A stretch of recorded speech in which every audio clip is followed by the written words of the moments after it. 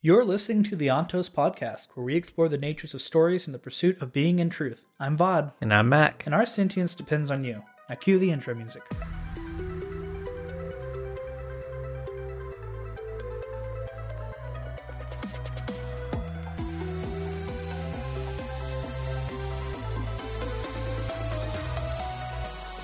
So we've already kind of discussed what the Cosmere is or why you should read the Cosmere.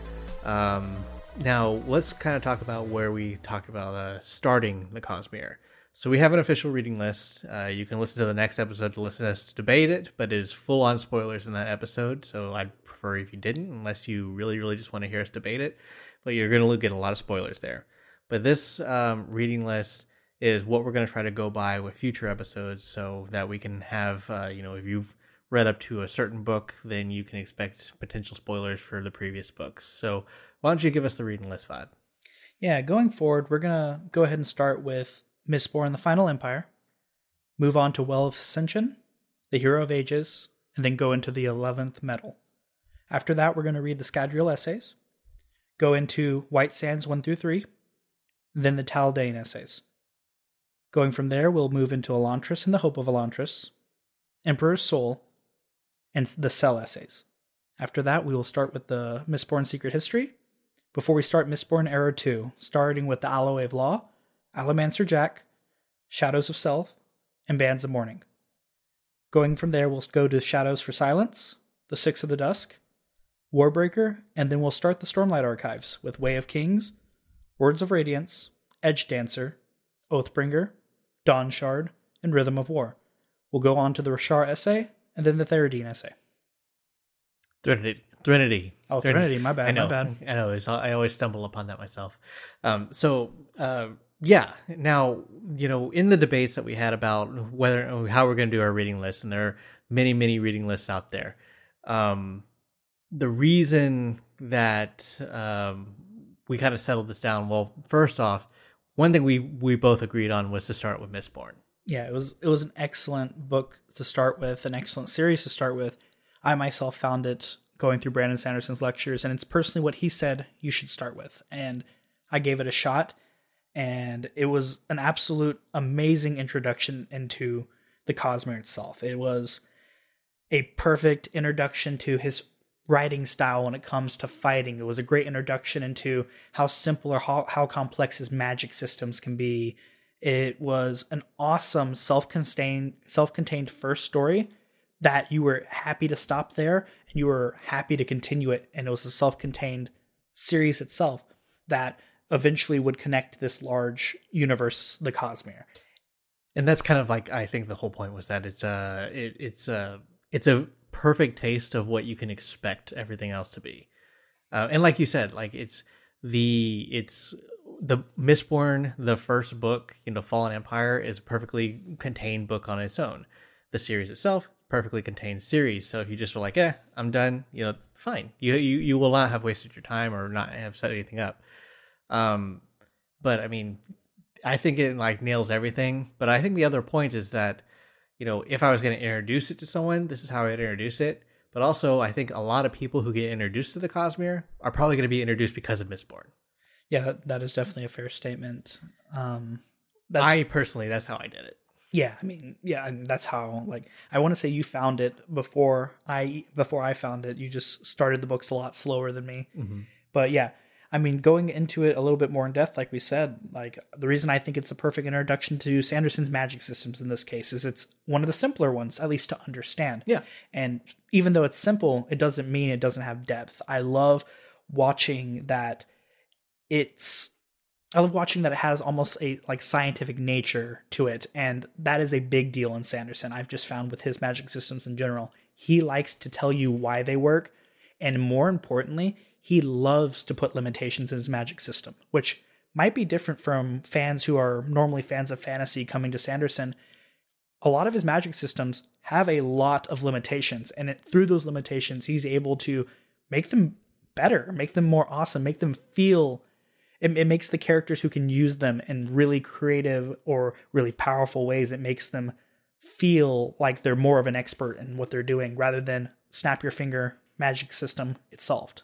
Right, and honestly, I think that's how he like gets the reader involved too, because it's like, okay, it has these limits, so you also are able to think your way through these problems, and that's one of the great things about a lot of Sanderson's work, but especially in Mistborn, a lot of the problems that are there, you could solve them just knowing the rules that the characters know themselves. And like you said, like it's a solid magic system that you can sit on, that you can easily consume. It's a great introduction overall. And so that's why it was pretty much a slam dunk to start with Mistborn. Yeah, the magic system itself encourages like fast-paced fighting scenes, and I don't know about you, we can think of a couple of different novels, not to harp on, like, let's say Dune, for example, but if the author does not write does not do well with writing fast-paced fighting scenes, a lot of times, the story can suffer sometimes.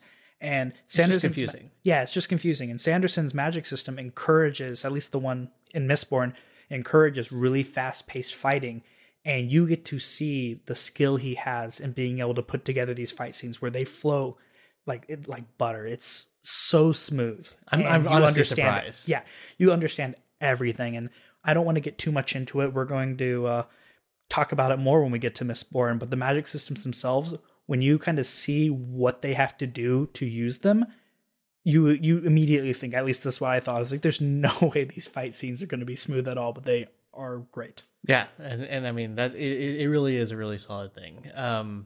The other reason we kind of like settled on this reading list the way it is, in my opinion and in our debate, I will always want to make sure that book 3, or there's not going to be something in book 3 that you're going to miss because you didn't read book 4.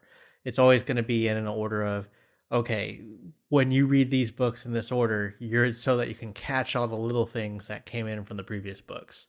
I didn't want to go, oh yeah, when you read Secret History, but you hadn't read Elantris yet, then you're not going to miss something that may have showed up in Elantris that showed up in Secret History, or something that showed up in Stormlight that showed up in Warbreaker, or whatever. You always want to be able to like read the books and know that you have the opportunity to pick all the little details out. And so this reading order is set up so that it may not be like in the perfect chronological order, that way things go, and they're not like in publishing order, but they are set up in a way that if you read it in our order, you're going to be set up to catch all the little details along the way. And that's what I'm excited for on our read-alongs, is that we can say, oh yeah, these little, we can know, like when we say, notice this guy or notice that thing, that was from this book. Yeah, did you catch character A from book C? Exactly. And so I think this is the optimal way to set all that up. So that's pretty much the reading order. And we'll move forward with that. So just if you have any ways to awkwardly end an episode, then... I mean, I guess I would just say, if at any point this is the episode to come back and reference, if you are catching us later in the series or earlier, just to know, hey, what should you be looking to read next, especially if you pass us up, because some of these books we're going to try releasing on a normal schedule, but I wouldn't be surprised if you outpace us pretty quickly, because they're that good. Yeah, it can be. And so we'll do best we can to try to reference, what books we're going to be talking about if we do get into spoiler territory, but this will be our official reading list. Yeah, let's go. All right. Hey guys, Vod here. Thanks for listening to the Ontos podcast. You'll start to see regularly scheduled episodes starting November 14th, 2022. And if you'd really like to follow us, please consider subscribing. We're a very small project, so please support us with likes and comments, because that's what the algorithm craves. If you're listening on the YouTube channel, please hit the notification bell. And if you want to really give us a boost, consider supporting us on Patreon, because I really need a better mic.